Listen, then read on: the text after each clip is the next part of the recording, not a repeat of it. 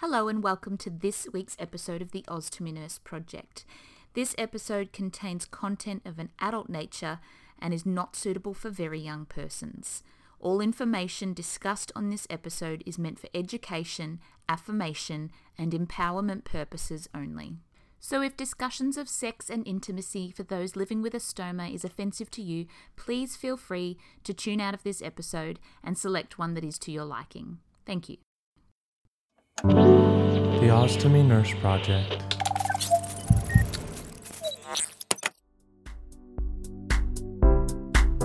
Hello everybody and welcome as usual to the Ostomy Nurse Project.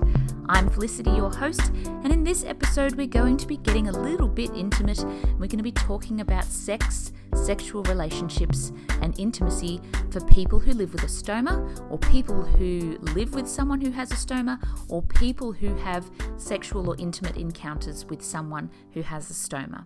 So this episode we're going to be covering quite a lot of information. So we're going to start out by talking about the physical aspects of stoma surgery and the implications for that on a person's sexual function, their reproductive system, and how these changes, depending on the type of operation that you've had, can affect your sex life or your ability to perform sexually, or issues with intimacy and being able to become intimate with somebody after having these surgeries which change your physicality.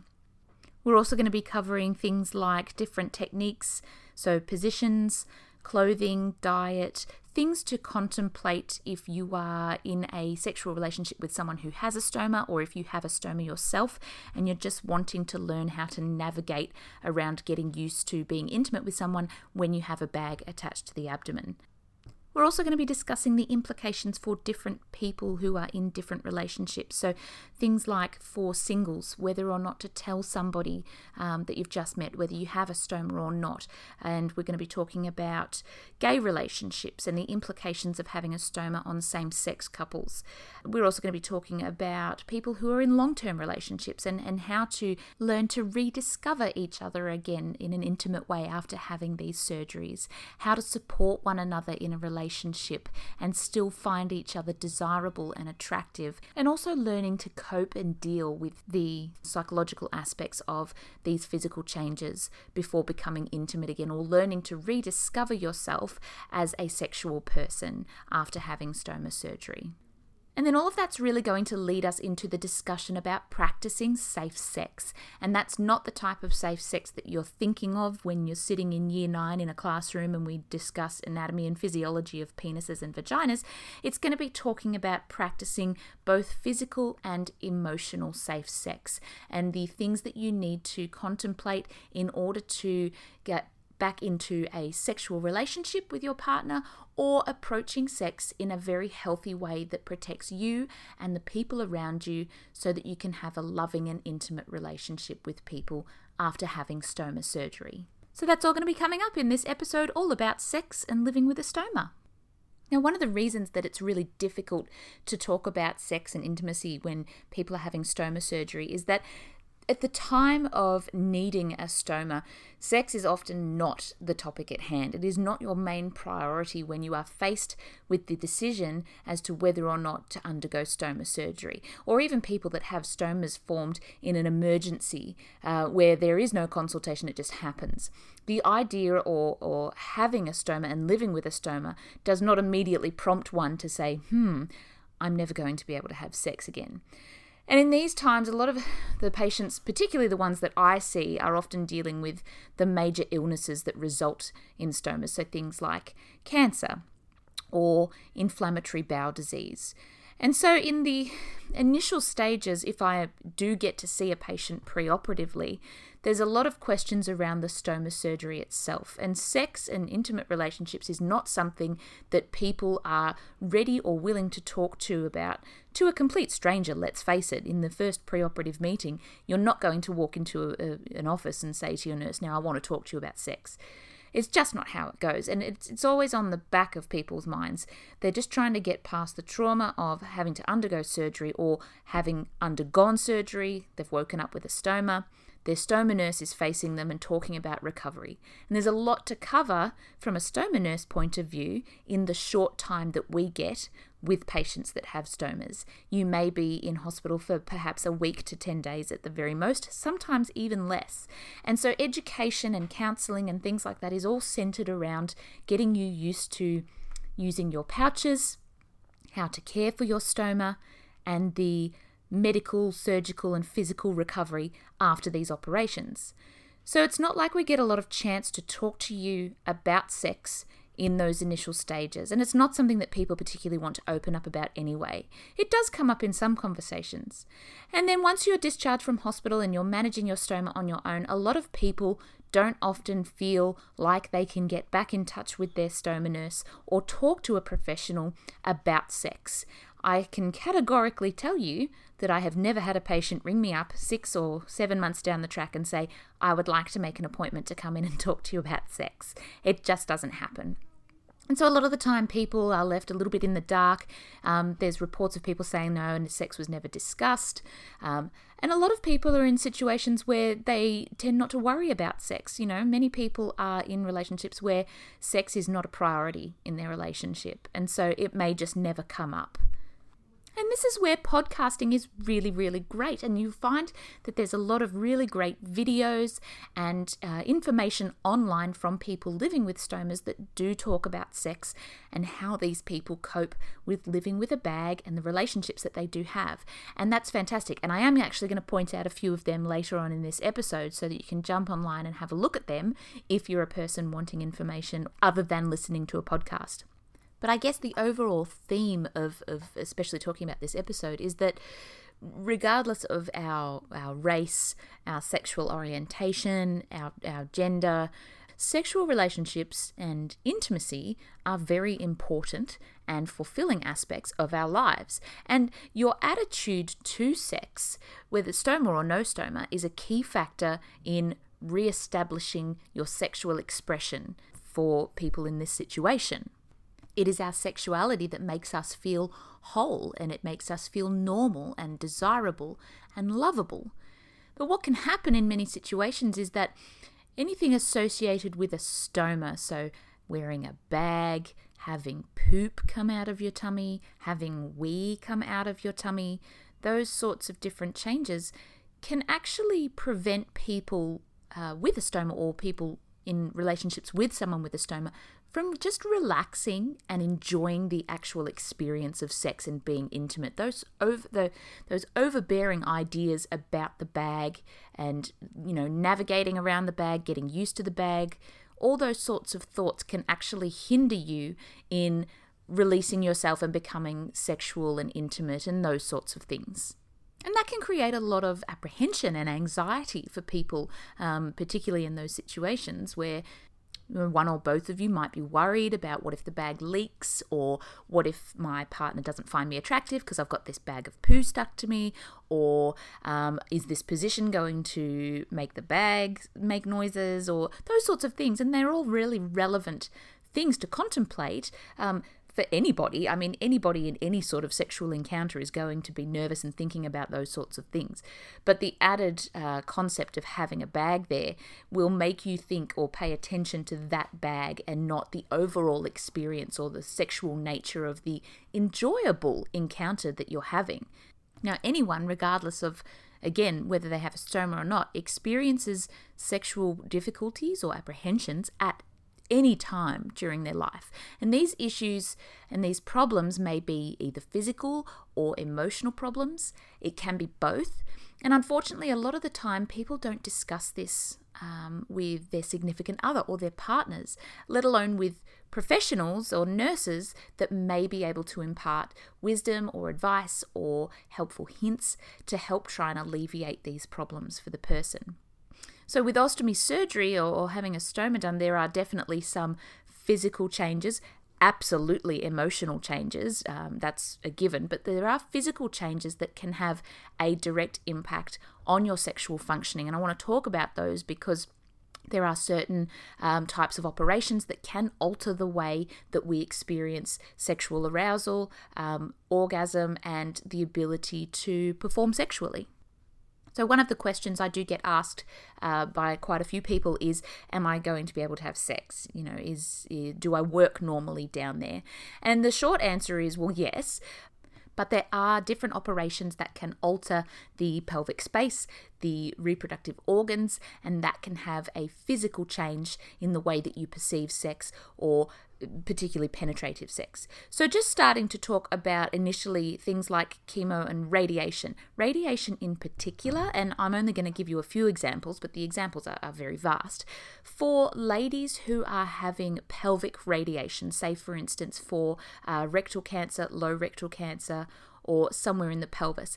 The effects of radiation, which if you've listened to the Ostomy Nurse Project episode all about radiation with a stoma, it talks about the fact that radiation damages and causes scarring to a lot of the pelvic organs and pelvic tissues, wherever that radiation is directed towards. So when you have radiation, it can penetrate through the uterus, it can penetrate through the vagina, it can penetrate through any tissue that is getting to the area that needs to be targeted by radiation. So that in itself can cause scarring to the wall of the vagina. And what happens is the vagina tissue, instead of being a smooth and elastic tissue, it can become scarred. And that can actually affect sexual performance, because with scarring, the tissue becomes fibrotic or really stiff. And that can mean that sexual penetration, in terms of ladies who have had radiation, can be quite painful for some people. And it's not uncommon for ladies that are undergoing deep pelvic radiation to be given things like vaginal dilators to be able to keep that tissue elastic and able to function in a normal fashion, so that people can preserve their sexual activities and not be in acute pain when they are having sex. That's a really real thing. And I know there's probably people sitting there giggling and sniggering by listening to the term vaginal dilators. But it is a reality that with zapping these tissues with radiation, the scarring that can be caused can actually close up those tissues of the vagina and make them very stiff and rigid, so that they don't perform effectively in a sexual way. So sex for some people who have had radiation can be very painful and difficult for them. So that may be one of the physical changes that people might have if you've undergone a course of pelvic radiation therapy. So that's one aspect. Another aspect is to do with the type of surgery that you've had that's resulted in a stoma. So let's take, for example, the case of an APR or an abdominoperineal resection, where the lower rectum and the anus is removed, the bottom is stitched closed, and the result is an end colostomy or a stoma on the tummy. So for men or women, either in same-sex relationships or heterosexual relationships, the loss of the rectum and the anus can actually pose difficulties and changes in women, in particular, the direction of the pelvic organs that surround that. So in the absence of having a rectum behind perhaps the vagina and the womb, the vagina can in fact change direction or tilt in a particular direction without the rectum being behind it to keep it in its normal anatomical position. And so penetrative sex in particular, for people who have had an APR or any other bowel surgery where the rectum has been removed, so there's an empty space there, can be slightly different.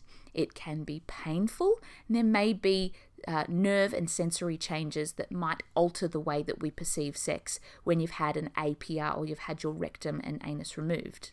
And particularly for people who are in perhaps homosexual or gay relationships, for men, penetrative sex can mean no more in these instances. And so that can have really devastating consequences for some people who have these types of surgeries. And it ultimately changes sex for them forever. Now, that's not to say that gay relationships can't involve very satisfying sexual experiences. They can, and I'm going to talk about that a little bit later in the episode. But the idea is that if you're obviously having certain parts of you removed, that will ultimately change the way that you identify with someone or the way that you connect with someone sexually. Now, another operation or another example I can give is for people who have what we call ileoconduit surgery. So in the case of a gentleman who's had perhaps what we call a cystoprostatectomy, where both the bladder and the prostate is removed, whilst the surgeons do often try to do a nerve sparing operation where you can retain the nerve endings and the sensation in the pelvis, sometimes that's not possible.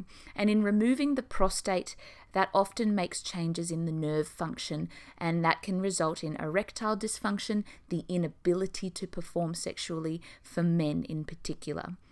And that can pose really big emotional problems for men, particularly younger men who are still quite sexually active, facing the fact that having urostomy surgery, if you have your prostate removed, can leave you sexually impotent is a huge thing to contemplate. And then lastly, even something as simple as medications, depending on the reason for you having stoma surgery, or if you are living with someone that has stoma surgery, certain medications can have an effect on sexual function as well, not just the aspects of dealing with the stoma. So for some people, taking medications that dry out the mucosal membranes, such as octreotide and those sorts of drugs, loperamide, gastrostop, that are drying you out, can have an effect on the mucous membranes, which in particular affect the vaginal canal and things like that. So again, sex can be uncomfortable or different with an altered sensation for some people who take medications when they live with a stoma, or if they've had an operation that has resulted in a stoma, and the drugs and medications that they have to take following on from that may change sexual function and make it different for some people.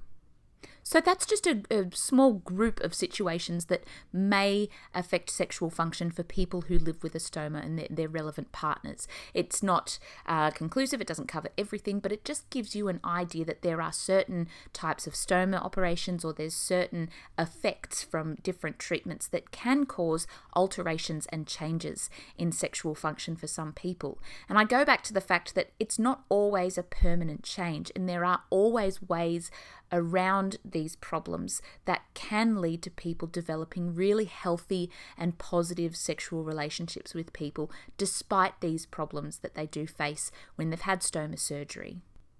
Now, because of the implications of these potential problems, or the implications of stoma surgery itself on a person's sexual expression or the way that they feel about themselves, it becomes very important that these people guard themselves and practice safe sex in a way that is going to keep you healthy and happy and not cause problems with your physical, emotional, and sexual desirability. So before, when I said we were going to talk about practicing safe sex is not like the type of safe sex that we learn about in school. So normally when we have sex ed classes, we talk about on the prevention of sexually transmitted diseases, pregnancy, and such, and we play with things like putting condoms onto bananas and things like that. So while this is definitely a very important part of practicing physically safe sex, what that doesn't take into account is that there is a necessity to practice emotionally safe sex. And it's not uncommon for people to, stoma or no stoma, for people to find themselves in an emotionally unsafe sexual relationship. It happens to all of us at some stage. These types of relationships often leave us feeling heartbroken and vulnerable, and sometimes in an emotionally unsafe relationship, whether it's a long-term relationship or a one-night stand, these relationships can leave us vulnerable, they can leave us hurt, and they can leave us with a sensation that we are less than the person that we are. And that sensation can be particularly heightened for people with a stoma because of their self-perception being altered as it already is. So you are already an emotionally vulnerable person, having gone through these physical changes. So opening yourself up and being open with somebody about your stoma surgery and getting into a sexual encounter with your stoma can leave you open to things like physical criticism, the perception that you are unclean or dirty in some way, or not able to function sexually as you once did. There's always a negative perception from some people, not everybody, that you are less of a person because there is less of you in your body having been removed and a stoma created. Now, I want to stress importantly that trust and consent and safe emotional sex is a right that we have. It is not something we should strive for. It is a right that we have. And so when I talk to people about whether or not they should tell their new partner or a random partner about their stoma or not, it depends on the context of what they want and what they desire from that connection or that encounter, because that will determine how safely you practice sex to protect yourself emotionally as well as physically. Now, I'm going to give you an example of what I mean by that. So a couple of years ago, I had a patient who was sleeping with their ex-partner, and they were sleeping with their ex-partner, and it was quite a toxic relationship. It was quite a destructive relationship. The patient didn't want to be with that partner, but they continued sleeping with that partner because they felt that A, they could not move on and find a new partner that would desire them with their stoma, and they felt safer being in a negative relationship with somebody that didn't care so much about their stoma than they were about the importance of finding someone that truly valued them for the person that they were. And so that's just an example of the types of negative situations that we can put ourselves in sexually when we deserve so much more. Just because we have a stoma, we sometimes submit ourselves to something less than what we deserve through fear of never finding the real positive thing that we do truly deserve and that we are truly worthy of. Now, the second thing that I want to talk about within that is the importance of practicing consent, not just implying consent, but practicing consent. Consent is mandatory for any sexual encounter, and I can't stress that enough. Whether it's the first time that you are sleeping with someone or it is a husband that you have been married to for 60 odd years, consent to sexual practice is mandatory. And to be able to give and practice consent every single time, you have to be able to communicate honestly. And communication is one of the most important parts or features about having a healthy sexual relationship, particularly for people who live with a stoma or for people who are in a relationship with someone that has a stoma. Because we are not mind readers. We cannot assume to know what the other person is thinking. So if we don't communicate our thoughts and our desires and our feelings about what's going on with our bodies, then we cannot just assume that the other person is going to reciprocate with what we're offering. So if you haven't spoken to your partner about the fact that you are not feeling sexually desirable because you have a stoma now, your partner may think that everything is fine. And so sexual practices, if you are avoiding sex, can have an effect on that other partner. They may not know why you are feeling apprehensive about having sex. They may not know that you have these feelings or these emotions about yourself. And on the other end of the scale, if you are feeling sexually desirable with your stoma, I applaud you, first up, high fives to you, but you need to communicate to that partner, because if you've been through an illness in which sex has not been a priority, to all of a sudden turn around and expect sex to happen again, but not communicate that to your partner, the partner is not going to know. You can't just climb on top and assume that everything's going to be fine. It doesn't work that way. So communication really is the epitome of developing a healthy sexual relationship with someone. And that brings us to the question of whether or not to tell somebody that you have a stoma or not. And it's a question that I do get asked, particularly by a lot of young people, with the incidences of inflammatory bowel diseases and people having stomas, both permanent and temporary. A lot of younger people are coming through my doors and asking questions like, do I have to tell the other person that I have a stoma? And now the short answer to that is no. You do not have to communicate to somebody whether or not you have a stoma. But you do need to be prepared for the consequences if it turns out that that partner finds out that you do in fact have a stoma. And that brings me to the next point about practicing emotionally safe sex, is that the information that you do or do not disclose can depend largely on what it is that you want out of the relationship. So if you are wanting a one-night stand with somebody that you potentially will never see again, so perhaps a random Tinder date or something like that, and you do not want to disclose to them that you have a stoma, you are well within your rights to keep that to yourself, because you are not seeking anything in addition to that one-night stand. And that is perfectly acceptable in practicing emotionally safe sex and protecting yourself in disclosing things that you want known and not disclosing things that you don't want known. However, if you are looking to get into long-term relationships, or if that relationship that started as a one-night stand blossoms into something more, it is advisable, as you become more emotionally connected to that person, to become open with them. And as you become more comfortable with a person and you develop that trust, you can then choose an appropriate time to tell them about your stoma. Not when they force you to, but when you feel comfortable. And only you can determine when you are comfortable talking to that person about your situation. Now, do not, and I say this emphatically, do not decide to tell your partner that you have a stoma mid-coitus. It will never end well by getting midway through and saying to your partner, hey, check out my friend down here, what do you think? I cannot stress that enough. It is not an opportune time to disclose your stoma to somebody when you are in the throes of sexual passion.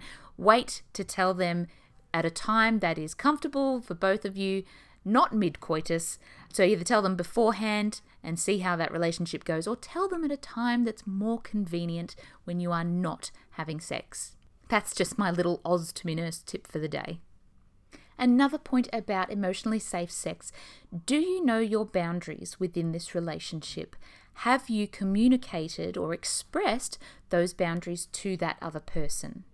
Now, if you don't feel comfortable telling somebody that you are not okay with something that's going on, then having sex with that person can become very dangerous and very emotionally unsafe, and also physically unsafe. So having sex with someone that makes you feel like you don't have the ability to speak out is extremely unhealthy and negative. And that comes down again to consent, which is, as I mentioned, a human right. And you have the right to say no to anything at any time. So in the context of having a stoma, there are certain practices, or there may be certain questions that somebody may ask. There may be certain activities or even some type of sexual positions that somebody might want to experiment with you during sex that you may not be comfortable with. But make sure before you establish sexual activity that you are able to express what you want and what you don't want. Because again, if you cannot communicate the boundaries or the hard limits of where you're willing to go in this sexual relationship, then perhaps they are not, in fact, the right partner for you to be choosing at that point in your life. So that pretty much sums up the sexual education lesson of this episode that talks about practicing emotionally as well as physically safe sex. Just on a physical note, please, I encourage you to continue to practice safe sex physically.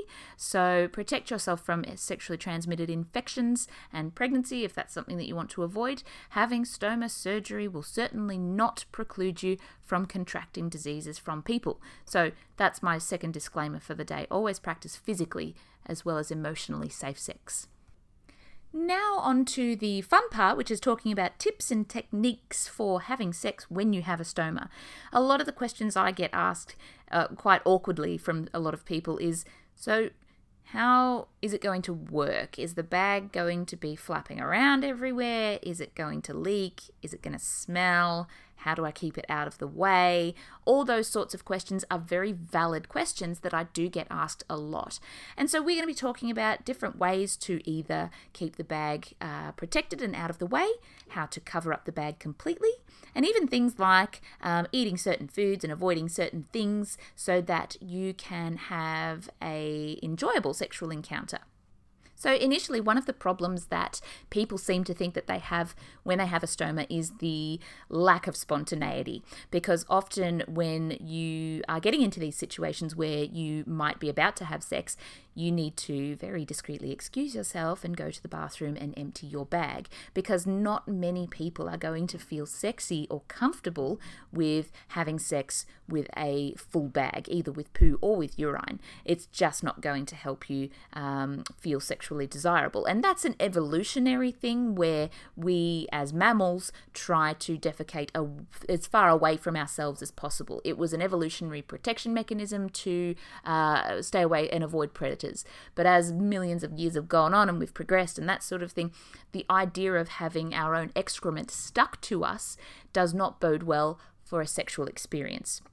So what we often say is make sure you empty your bag before sex so that you have a completely empty pouch and you don't have to worry about any sloshing sounds from urine or from the squishiness of a full bag when you are in certain sexual positions, because that can be quite uncomfortable. And so the focus will become more on the fullness of the bag than it will be about the experience that you're having.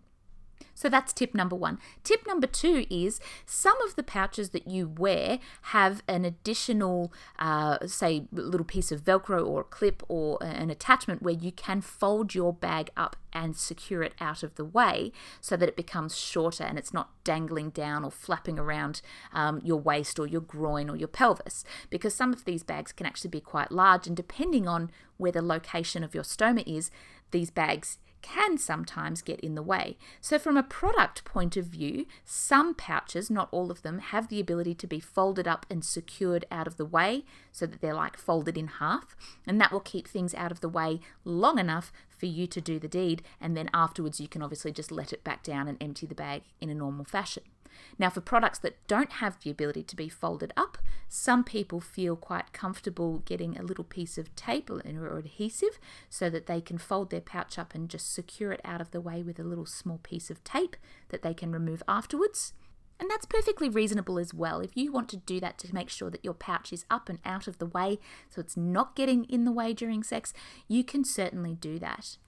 One of the other options, which I'm actually going to talk about a bit later in the episode, is the use of support garments and waistbands that can be used to actually cover the bag completely so that it is secured out of the way, not going to move around, and you cannot visually see those bags when they're hidden under these garments. But I am going to talk about it at the end, because what I do want to talk about is the fact that there are certain positions of a sexual nature that you can get into so that the bag is not flapping around or moving around or on show per se as much as other positions. So that's things like what they call the missionary style position, where the lady is on the bottom and the gentleman is on top.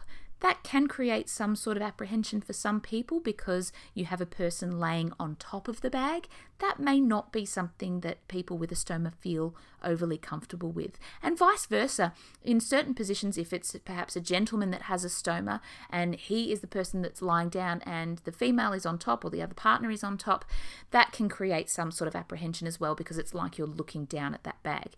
So always bear in mind that the positions that you get yourself into can either cause the bag to move around a little bit more, or they may present the bag as being more visually open or conspicuous, or being able to see the bag a bit more. And if that's something that concerns you, try positions where either the bag is not able to be seen, so perhaps the other partner that doesn't have the stoma is at the back of you so that they can't see the bag, or perhaps turning around into the opposite position, so facing away from the other person can help.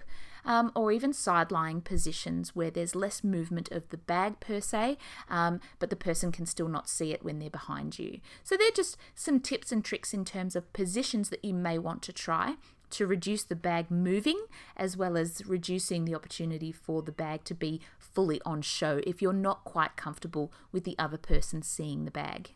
Now, tip number 3 is actually a diet-related thing, and to do with certain foods and medications that can actually either increase your output, increase gas or flatus or odor, as well as medications that can help to slow down your output so that your bowel is not going to be overly active in the middle of having sex. So in some situations, when I mentioned before about having to get up and empty your bag, which can kind of kill the passion for some people, sometimes you can take medications such as loperamide, which is gastrostop, or other slowing motility drugs that can actually slow down the amount of time that it takes for the bag to fill up. It slows down your bowel motility. So depending on how long you're planning on spending with that person, and kudos to you guys if you want to have a very long sexual encounter, but you can take these gastrostop tablets or these loperamide drugs to slow down the bowel output if you're concerned that your bowel's going to be overly active if you're about to have sex with somebody. It's available at the pharmacist and over the counter. It's also available in some of your local supermarkets or grocery stores, depending on where you reside. So if that's something that concerns you and you're worried about the bowel being active during sex, you can make dietary changes as well as possibly taking medication to slow down the bowel.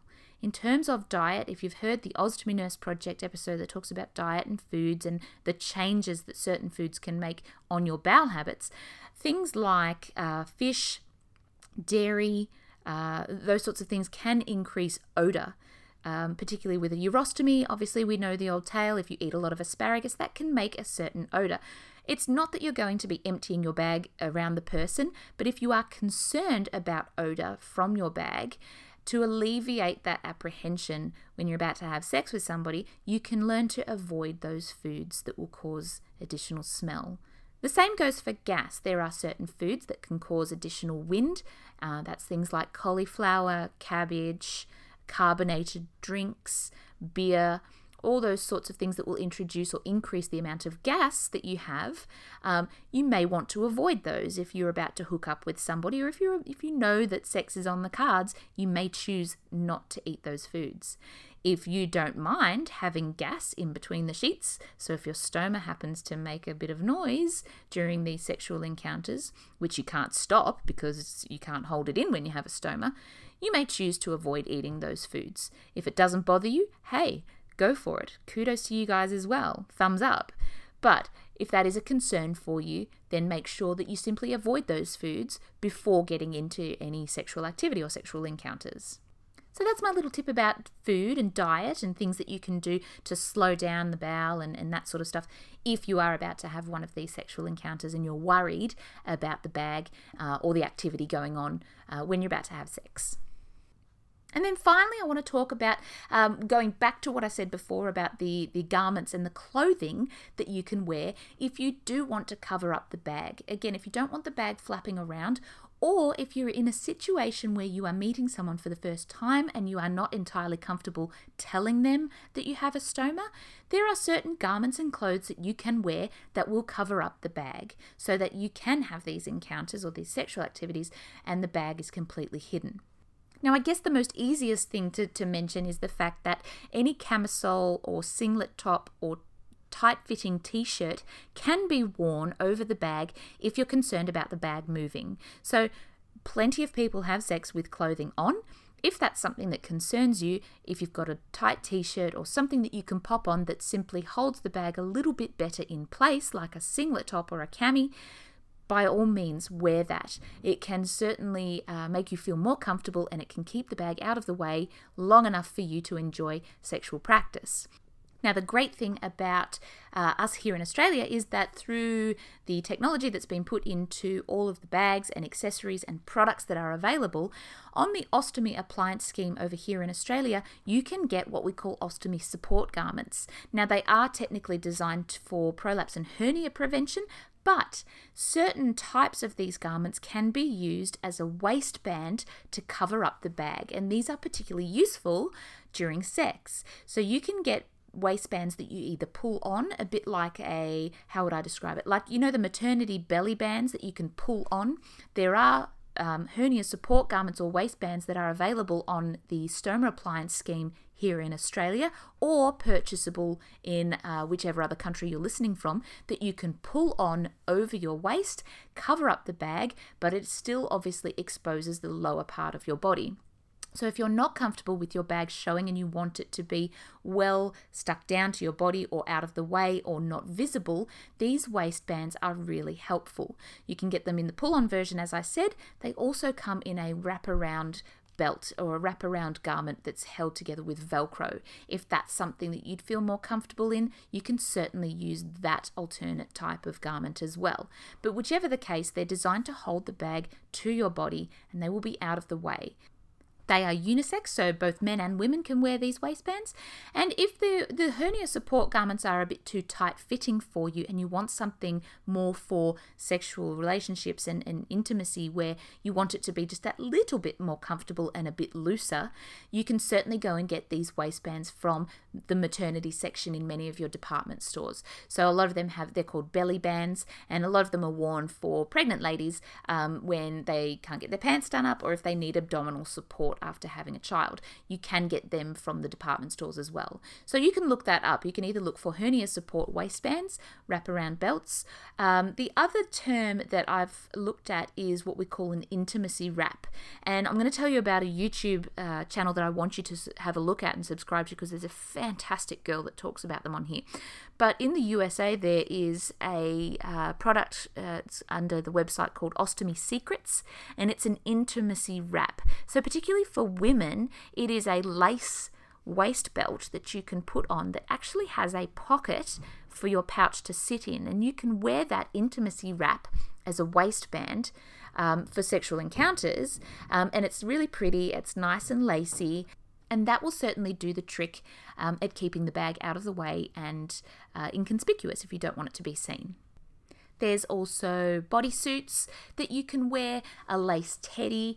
There's definitely certain lingerie ranges that you can wear that will be very tasteful but also keep the bag hidden and out of the way. So you can search for those online.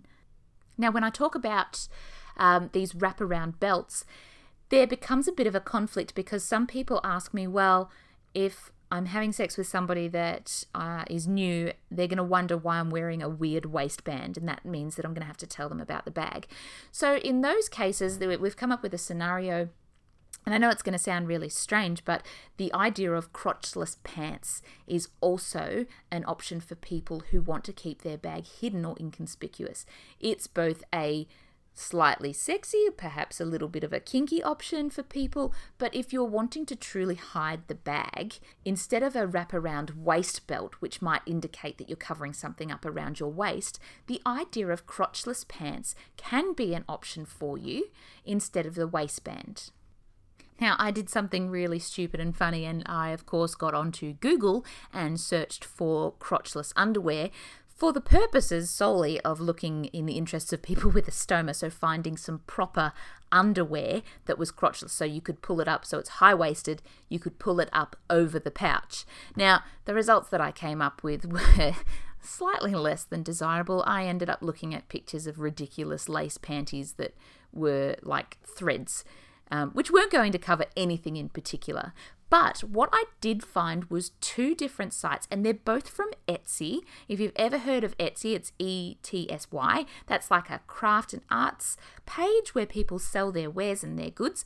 There was two pages on there that actually came up with some fabulous results, and the underwear that they produce is both crotchless and high-waisted, and their underwear looked really super tasteful. It looked like it was comfortable, and you could pull it up over the bag and keep it covered. So the first place I found on Etsy was actually a Latvian-based site, and it's under the name of Baltic Miss N. So B for Bob, ALTICMISSN. Now that's a worldwide page. They ship to worldwide. But if you have a look at crotchless underwear on the Etsy page under Baltic Miss, you're going to find some really nice sensible examples of crotchless underwear. It's not like your lacy fitted underwear with the terrible string of pearls where the crotch is meant to be. Ew. It's actually proper underwear that has been modified or designed to be crotchless, so that you can wear proper high-waisted underwear in a brief style underwear that actually has the crotch missing. And that's a really practical option for people, especially those with a stoma, if you wanted to try that. The other site, which is also on Etsy, is a UK-based site, and that is under Premier Lingerie. If you look up Premier Lingerie under crotchless briefs on Etsy, that will come up with another page with another person who actually produces those underwear. So they're the two Etsy pages that I found that have really nice, tasteful, high-waisted crotchless briefs that you may find that you want to explore, or maybe try one and see if that makes you feel more confident in the bedroom when you have a stoma. So they're some of the clothing tips and tricks that I can recommend to you if you want to give them a try in order to cover up the bag or make it a little bit more inconspicuous. Now, I say all this, but I do want to reiterate to you that I'm all for being confident in the bedroom. If you've got a bag or you've got a stoma and you are confident in your body and confident in yourself, and you are happy to experiment with a partner in the bedroom, then by all means, get the bag out there. If the bag truly doesn't bother either of you, then go for it. There is no reason why your sex life should be altered in any way if the both of you are open and confident with the fact that you have a bag. As long as you are expressing yourself in a way that is consensual and happy and positive for the both of you, then there's no reason why you shouldn't have a happy and healthy sex life, bag or no bag. Okay, so before we wrap up this episode on sex and living with a stoma, I'm just going to give you some really practical, helpful hints and tips. So starting with women, for women who are having a bit of difficulty with sexual function after surgery, again, if you're experiencing vaginal dryness or if you are perhaps not feeling confident or having difficulty getting aroused, you can experience vaginal dryness. And this is where personal lubricants or water-based lubricants come in really, really handy. They can just help you through those initial stages if you experience that dryness, which can make sex quite uncomfortable and quite painful.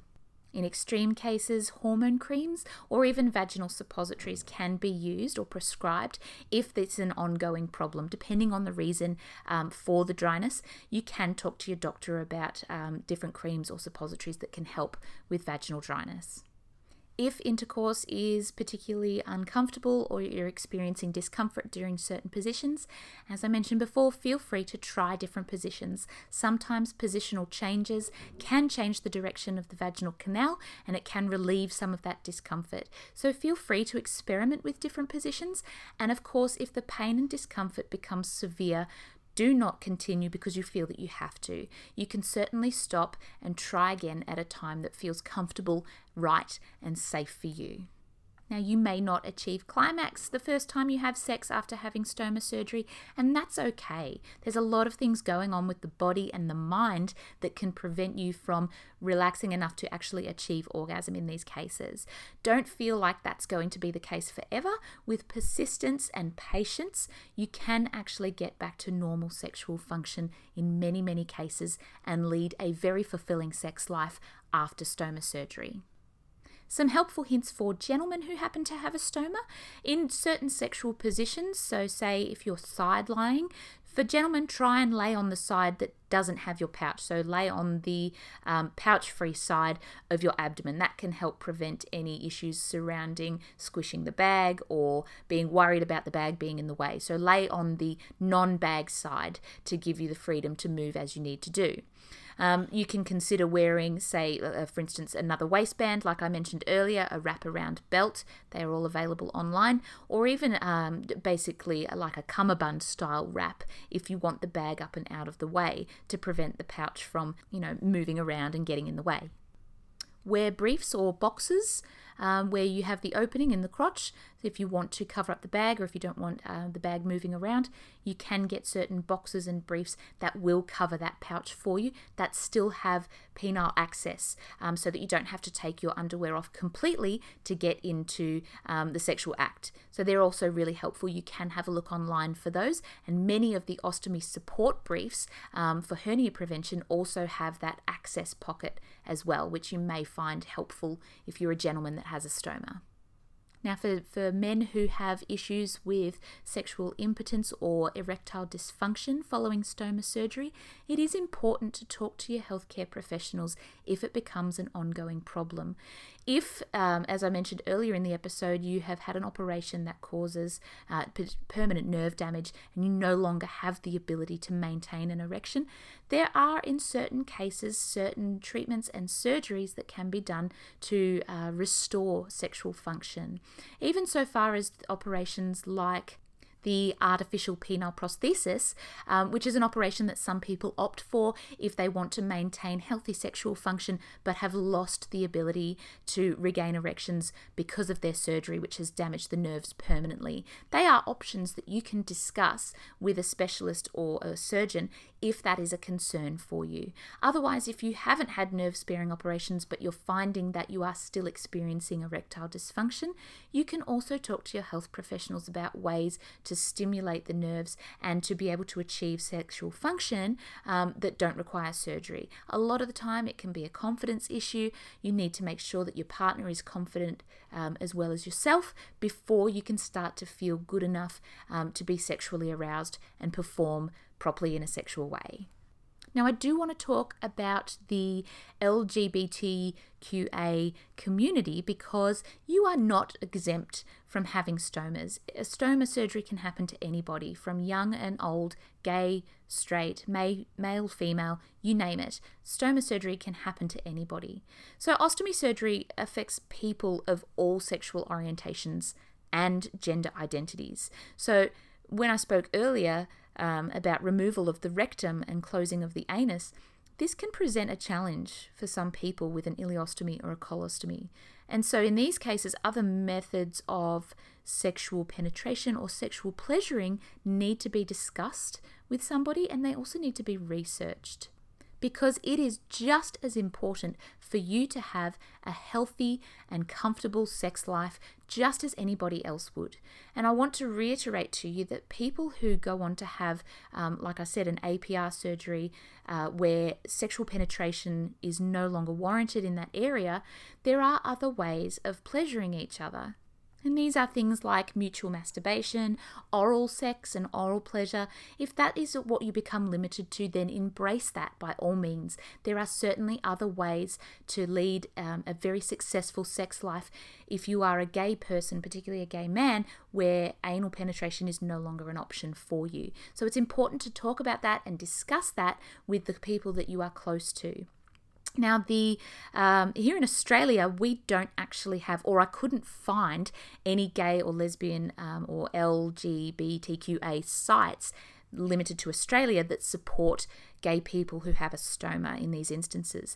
However, there are some really great sites overseas and in America. The GLO, which is the Gay Lesbian Ostomy Network, is available online for support. And they have sessions over in America. They have face-to-face sessions, but there is a lot of forums that you can head to online from gay people who live with a stoma and the healthy and satisfying relationships that they have that don't preclude them from having a really happy sex life. So I want to encourage that, because I don't want you to feel like having a stoma is the absolute end to your sex life. So there is support from the LGBTQA community if that is a concern for you. If anybody does know of any communities or available gay and lesbian communities for ostomy support in Australia, please feel free to comment in the YouTube video of it and let me know, because I would be really keen to hear about your experiences and how you've been helped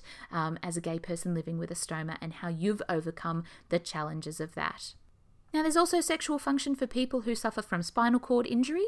So it's common for people who have spinal cord injuries to have a stoma. Sometimes they have two stomas, depending on what the reason is for those operations. Now, ostomy surgery gives people control over the bladder and the bowels. So some people opt to have those surgeries as opposed to having to get themselves on and off the toilet frequently, which can become significantly difficult for these people. So for a person who is wheelchair bound, sometimes sexual activity has some limitations, whether or not they have sexual function or not, but some people do experience a really satisfying sex life when they are partially paralyzed or if they live in a wheelchair or have a spinal cord injury. So spinal cord injured or wheelchair bound people should absolutely discuss the ability to participate in sex as well as alternative methods of giving and receiving sexual pleasure. Again, like I mentioned, there is mutual masturbation, there is visual aspects to sex, there is, oral sex. Sex does not have to be penetrative for it to be enjoyable. And so I encourage people to have these conversations with their partners to explore different ways of having a really good sex life with a stoma. Now, at the very end of this all, I just wanted to mention to you earlier, I talked about a YouTube video. Jump onto YouTube and look up Hannah Witten. Hannah Witten is a girl over in the UK, I believe, who lives with a stoma. She has a video log on YouTube that talks all about sex and sex with a stoma and sex from a female perspective, everything to do with sex.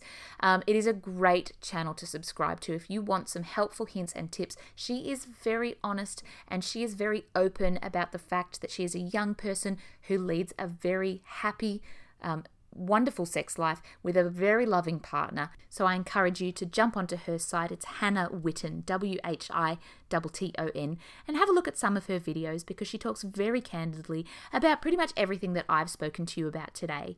And as a nurse, I sometimes don't get to see people after their operations. When they do eventually get to the point where they want to talk about sex, sometimes it can be a bit hard to get back in touch with a stoma nurse. I always encourage people to get back in touch if they do have questions about sex, or if things change and they're unsure about their sex life or what their options are. By all means, always get in touch with your stoma nurse or a health professional that you feel comfortable with. All right, time for some Q&A, some questions and answers. One of the questions I do get asked is in regards to sex with a stoma. When we talk about these episodes and sex with a stoma, I do not mean having sex literally with a stoma, because I do get asked, yes, oddly enough, I do get asked, and it's like a weird wives' tale that people go, oh, does that actually happen? Please, under no circumstances do you put anything into a stoma for the purposes of sexual gratification. The person with the stoma cannot feel anything going into the stoma, and inserting anything into the stoma that's not for medical purposes can in fact cause damage to the very delicate mucosa inside the bowel used to create that stoma. Sexual penetration of stomas under any circumstances is not advised. I know that we are all curious little beings and we do like to experiment and push the limits a little bit, but please do not put things into the stoma. It does not provide anything enjoyable for any party, no matter the circumstances. So there you go, there's my fun fact for this episode of the Ostomy Nurse Project. Next question. What about butt stuff, or what about anal sex? If you are curious about anal sex, it depends largely on the type of operation that you've had. So if you have had, say, for instance, a urostomy surgery, so you've had a bladder removed, but your bowel hasn't been touched, you have a healthy rectum in place, there's no issues with the lower part of the bowel, then by all means that should be all well and good and normal. The same thing if you've had bowel operations or bowel resections that have resulted in a stoma that are not near the end, so involving the anus or the rectum, then you should be fine to undertake those practices. Where you should avoid anal penetration are things like, obviously, for an APR, because there is no bottom. You will be fighting a losing battle there because there will be nothing to insert into. So you cannot have anal sex, obviously, with an abdominoperineal resection because the entire bottom and anus gets removed and stitched shut. If you are unsure as to whether anal sex is an option for you, discuss it with your surgeon or discuss it with your stoma nurse, because depending on your operation, if you have got a healthy portion of your rectum connected, it may be an option for you, but always proceed with caution, because even people who have got a rectum left over, it gets stapled off at the top in many cases. So there is a portion of rectum, but then it just gets closed off at the very top, which is what we call the rectal stump. Now, certain practices, or if you're very soon after your operation, if you've still got healing to go, it may not be advisable to insert anything in there. And look, it may be particularly uncomfortable and you won't want to do it anyway. But if you are curious about whether it's still an option for you, I do advise you to get in touch with your doctor or your stoma nurse who can talk to you about the options if that's something that you do want to explore. But in general, if the anus or the rectum hasn't been touched as a result of your stoma operation, feel free to proceed as you wish if you're comfortable with it, by all means. So that's it. If you like what you've listened to today, as usual, per my normal spiel, you can jump online, you can leave a comment if you listen to us on YouTube, you can rate us on Spotify or Podbean, and mention it to your friends that you've listened to the Ostomy Nurse Project episode all about sex and intimacy.